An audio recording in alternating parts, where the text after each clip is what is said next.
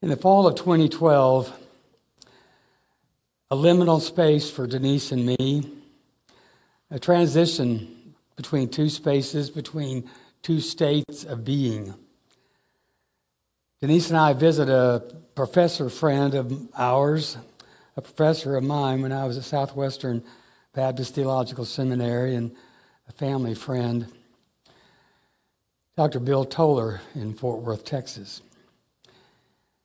He was a professor at the school where I received my graduate degree. Denise and I were in crisis in our careers and in our spirituality.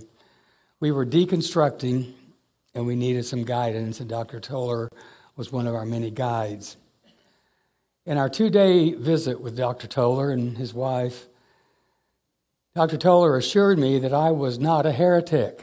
Take a note. From his perspective, I was not a heretic. And he clarified for Denise and me what really mattered in the Christian life, and that was living the way of Jesus. He, with deep emotion, shared with Denise and me the experience of his and other professors and the president of the seminary when they were all dismissed by the brand new board of directors who accused these professors and the president of the seminary as being too liberal for that school. One of the many things that he said that stands out to me was this: the new seminary board was hateful and just mean in the way they treated us and the way they treated President Dilday. So here was a group of men, the seminary board, who were doctrinally orthodox. They would check off every box in their particular system of Christian theology. They were doctrinally pure, yet they showed a spirit of hate, spirit of pride, just meanness. So my question is, can one check all of the theological boxes, the doctrinal boxes, and yet not be like Jesus? And the opposite question, can one not check all of the theological doctrinal boxes, but be like Jesus? Can one believe the right things and not follow Jesus? Can one not believe the, quote, right things and still follow Jesus? I think of this man, Gandhi. I was first introduced to Gandhi by the writings of E. Stanley Jones, whose books were in my dad's library, where I would spend quiet, meaningful hours upon hour, just being in the presence of books, enjoying just sitting there where all of these thoughts and ideas were written on pieces of paper. E. Stanley Jones was a Christian missionary to India, and he was a good friend to Gandhi. E. Stanley Jones one time asked Gandhi this question: Mr. Gandhi, though you quote the words of Christ often, why is it that you appear, make sure y'all are seeing that too, that you appear to so adamantly reject becoming his follower or a Christian? Here was Gandhi's answer: oh, I don't reject your Christ. I love your Christ. It is just that so many of you Christians are so unlike your Christ. So how can people check all of the doctrinal theological boxes of Christian theology in their particular system, yet not live and express the character of Jesus? So the question that arises out of these experiences is this: which is more important? Orthodoxy, which is a fancy word for right beliefs, correct beliefs, or orthopraxy, fancy word for right or correct behavior. It's all a matter of priorities.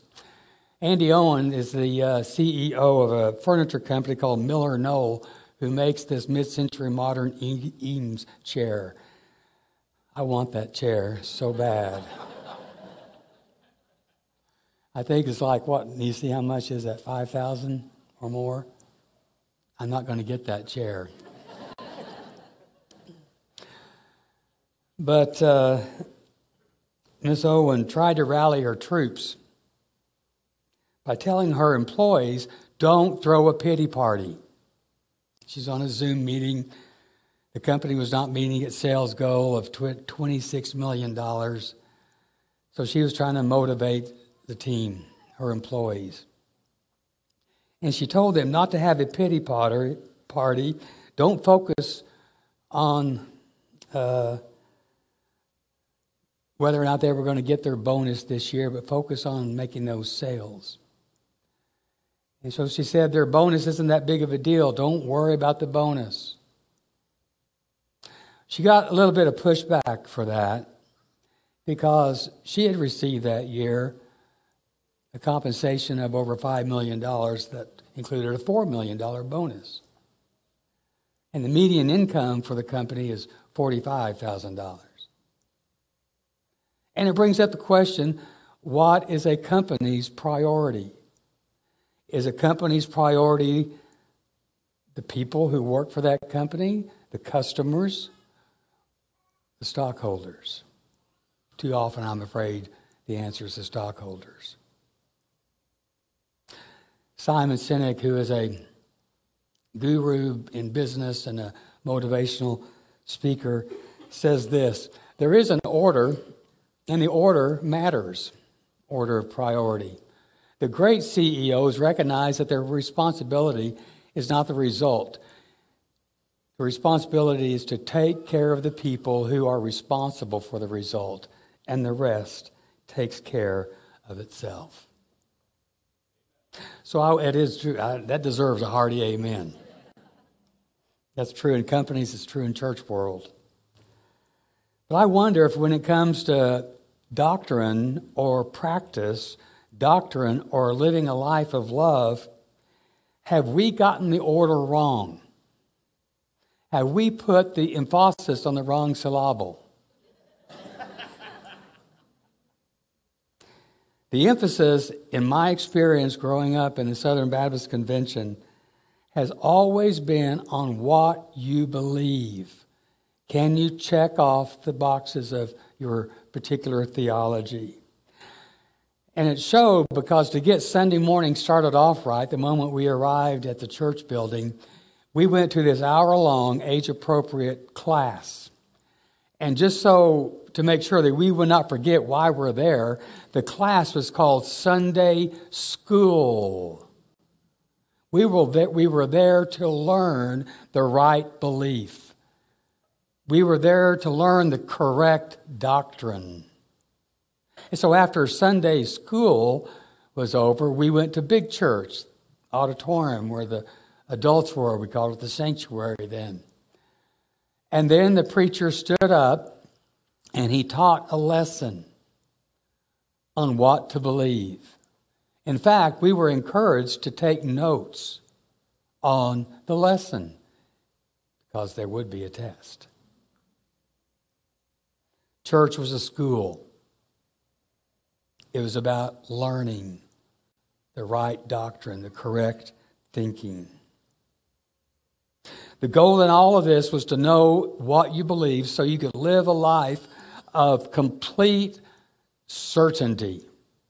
So you could defend your faith when it was attacked by the liberals and the Democrats. When it was attacked by the Roman Catholics and Oprah.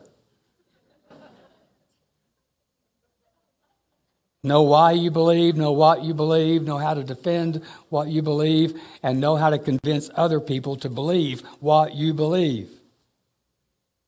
But then I ran into a problem as an older teenager, college student, young pastor.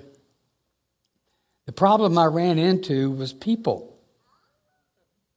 I discovered that there were a lot of people in the churches And as a PK, preacher's kid, Dad would sometimes allow his frustration with people be seen by his kids. And then I saw it myself as a preacher, as a pastor, that people who take pride in their doctrinal integrity and their theological knowledge and their correct belief were some of the meanest people I've ever seen on earth. And they were hateful, they were disrespectful, they were just unkind. They could check every theological box, but they did not have or did not express the love and grace and humility of Jesus. A server in a restaurant came home. She was still living with her folks, and she told her mom, "I just hate it when groups of Christian women come in to eat."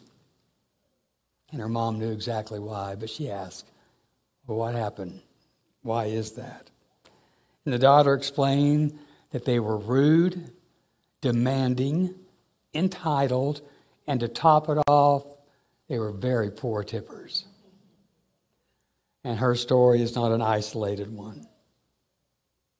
One server received this comment upon the receipt: "I'm sorry I cannot tip because I don't agree with your lifestyle." Another server received this as a tip: "It's a fake $20 bill. Don't be fooled. There is something you can have more valuable than money." And there was a nice gospel tract right there. "I introduce you to Jesus."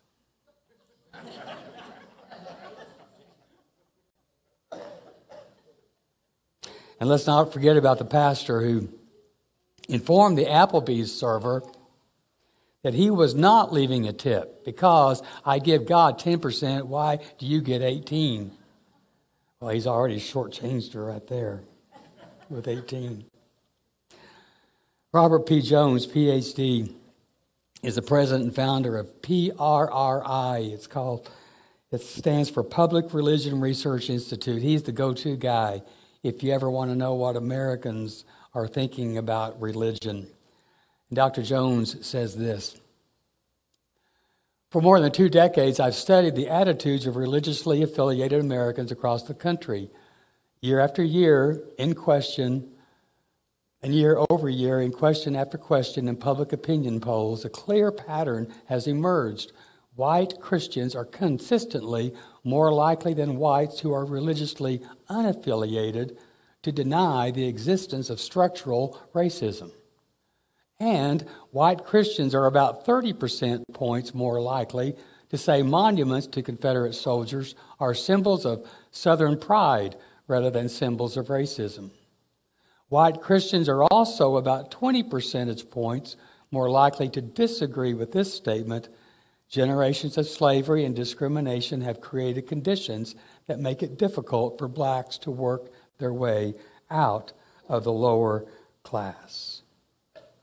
And then he concludes, "As a white Christian who was raised Southern Baptist and shaped by a denominational college and seminary, it pains me to see these patterns in the data.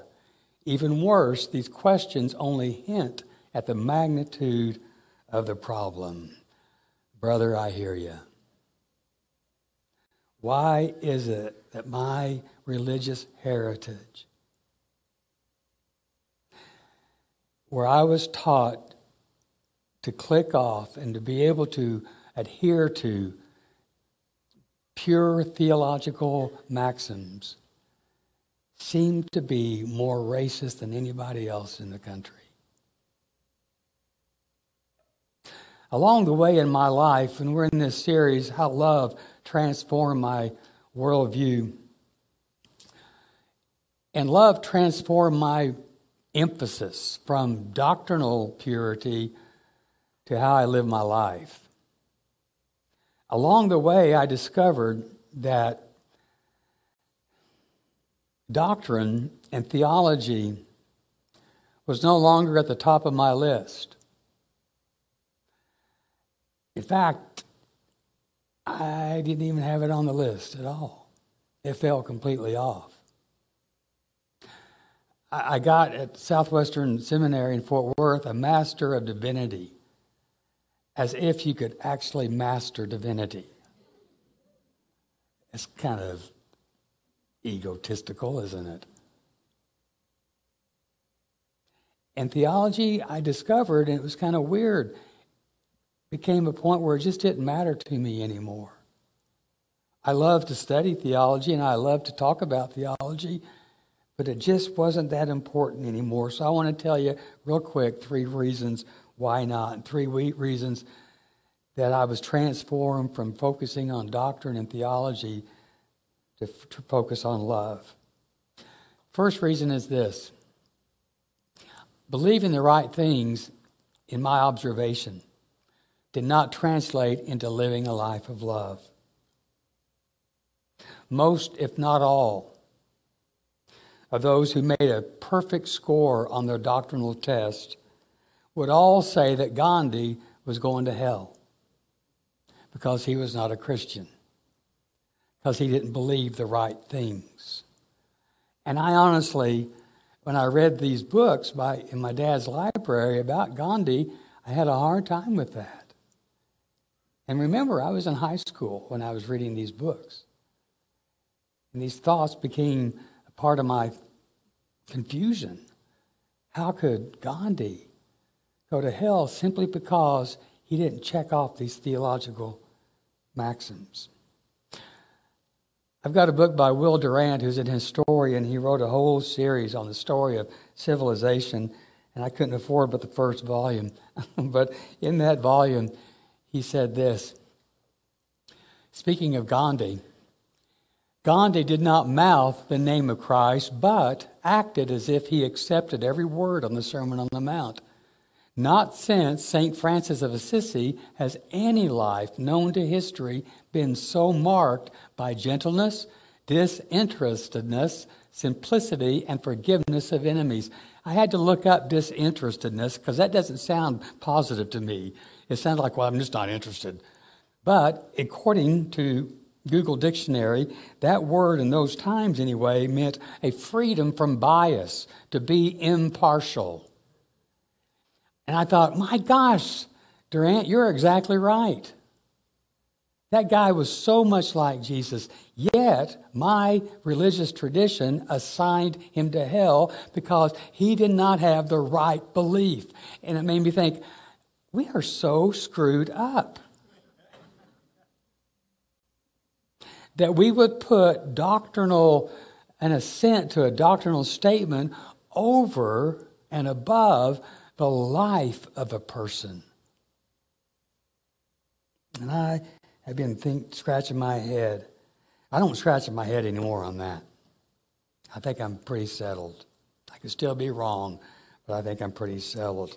And I'm thinking today that I think it's time for Christians to recognize that Hindus like Mahatma Gandhi was a far, far greater follower of the way, the truth, the life, which Jesus called himself, than fundamentalist preachers like Fred Phelps, who could check every theological box, yet spewed from his mouth such venom and hate and disgusting words about people.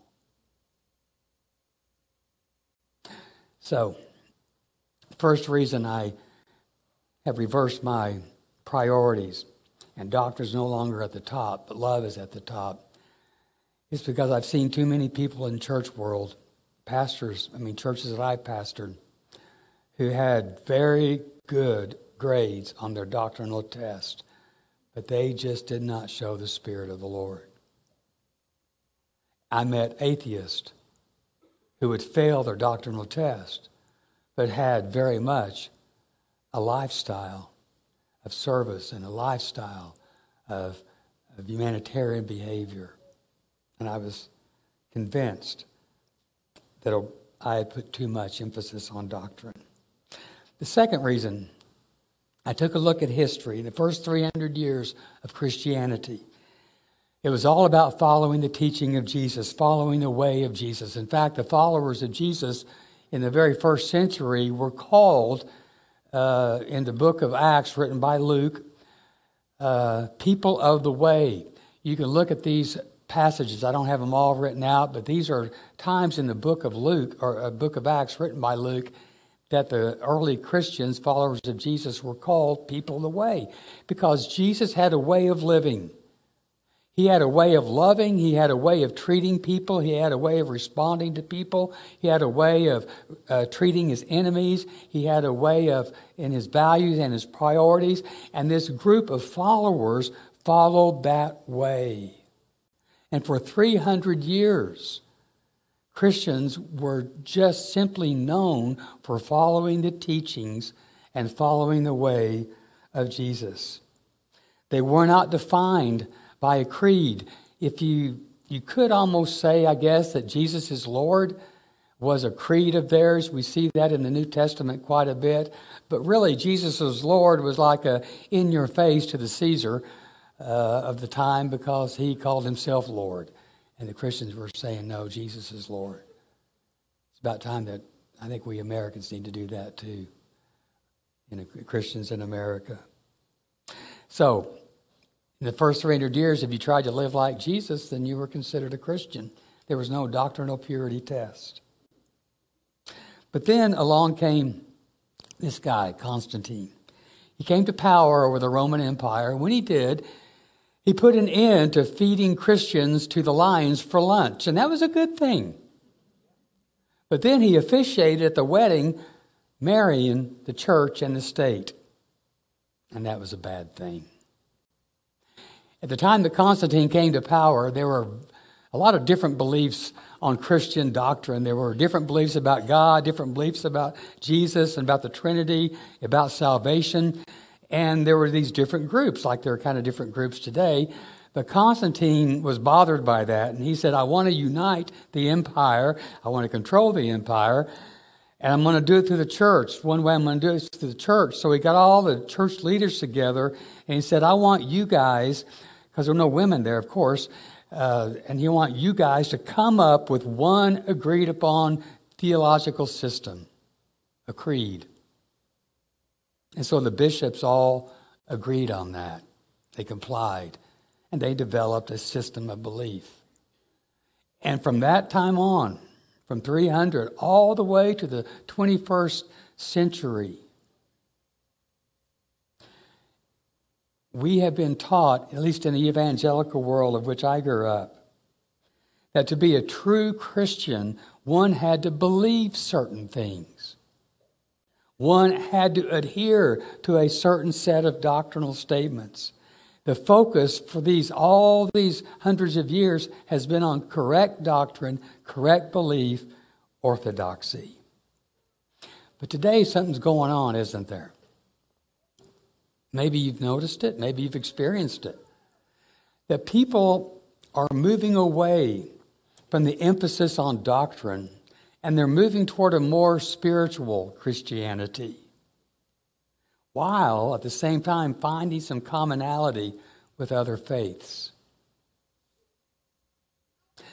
So what interests me most now is not so much what people think about God or what their theology is, the study of God.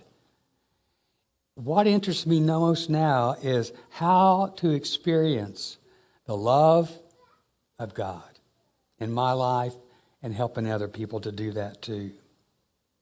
And this is why I, along with many other people, welcome the spiritual guidance of Hindus, of Muslims, of Buddhists.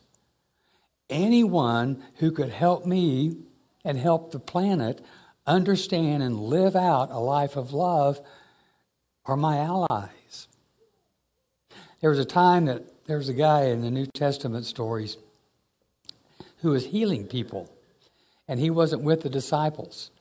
And the disciples came over to Jesus and said, look at that guy. He's not in our group, and he's healing people. You want us to call fire on his head?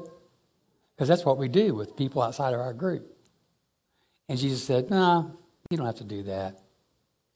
Anyone who does anything in my name is part of that group.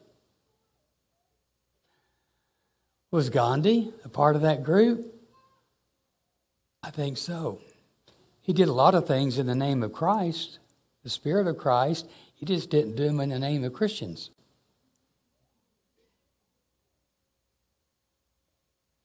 And I, along with many of you possibly, are therefore allies of anyone who would lead us to a life of love.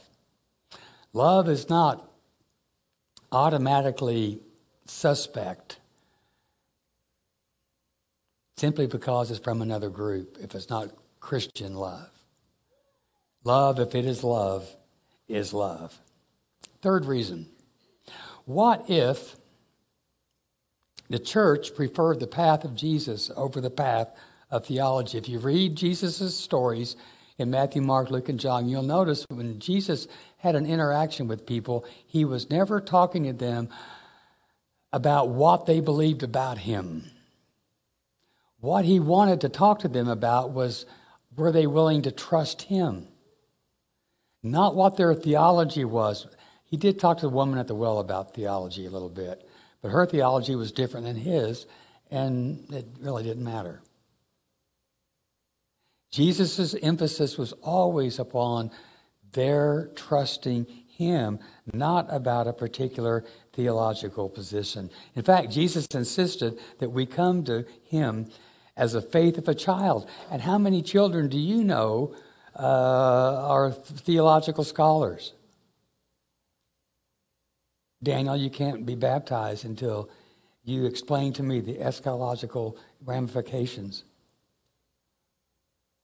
of the preliminary view of Jesus' coming. Give me a paper on the different views of atonement before you can be baptized. We never ask our children for a theological explanation.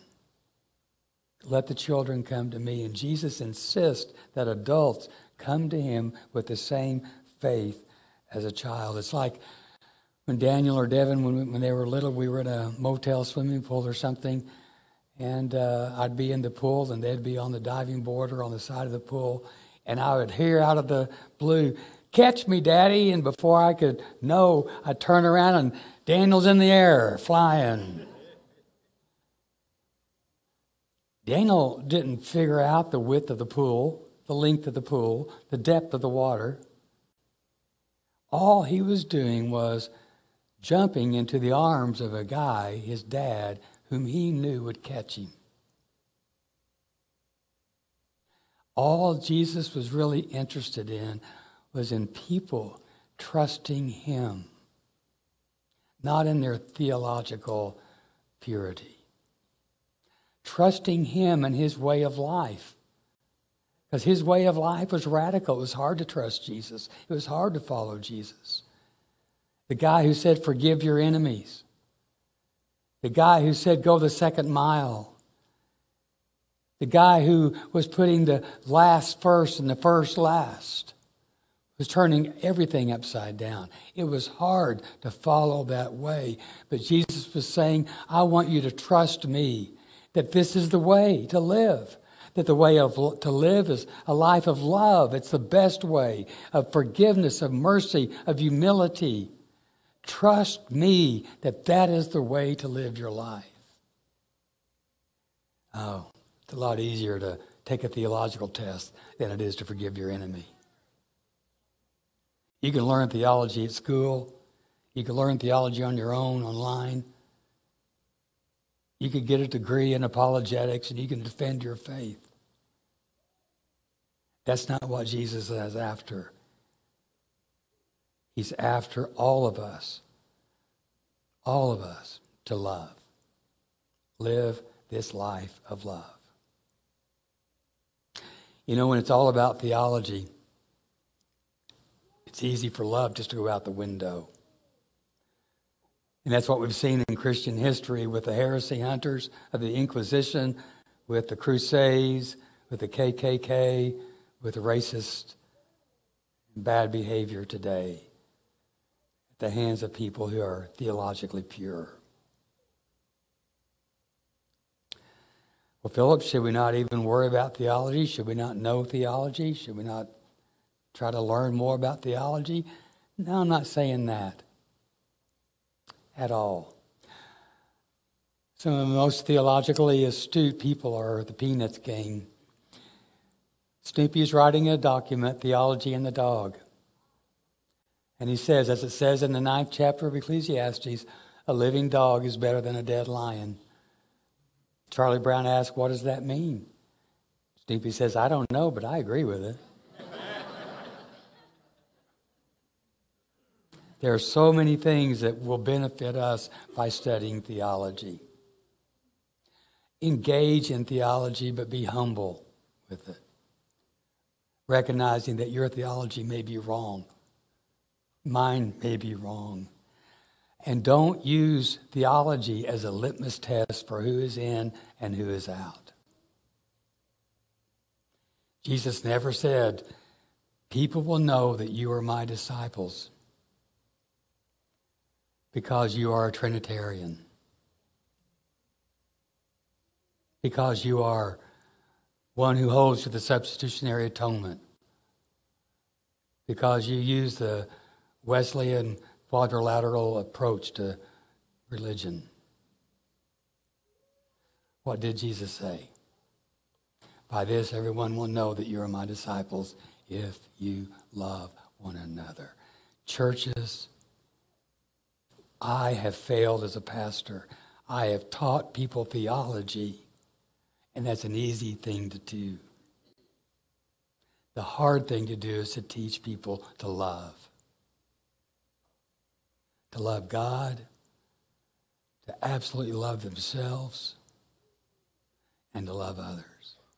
And because that's so hard to do, we've gone the default, just taught theology instead of loveology.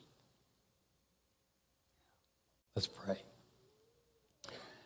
God, forgive us as pastors, as church leaders, for not emphasizing what Jesus emphasized.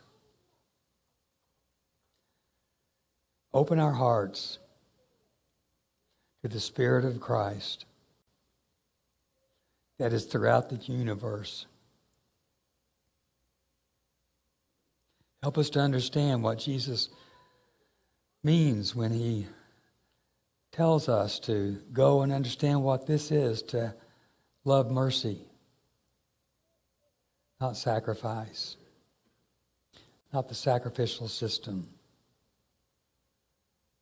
Help us to understand what Jesus means when he tells us to, as we've done it to the least of these, we've done it to him. Help us to understand what James says, that without faith, without works, our faith is dead. Just help us to love better. Help us to spend time in contemplation of you so that we will know that you love us. Help us to reflect that love to other people. And help us to wrap our arms around ourselves and love us. In Jesus' name I pray. Amen.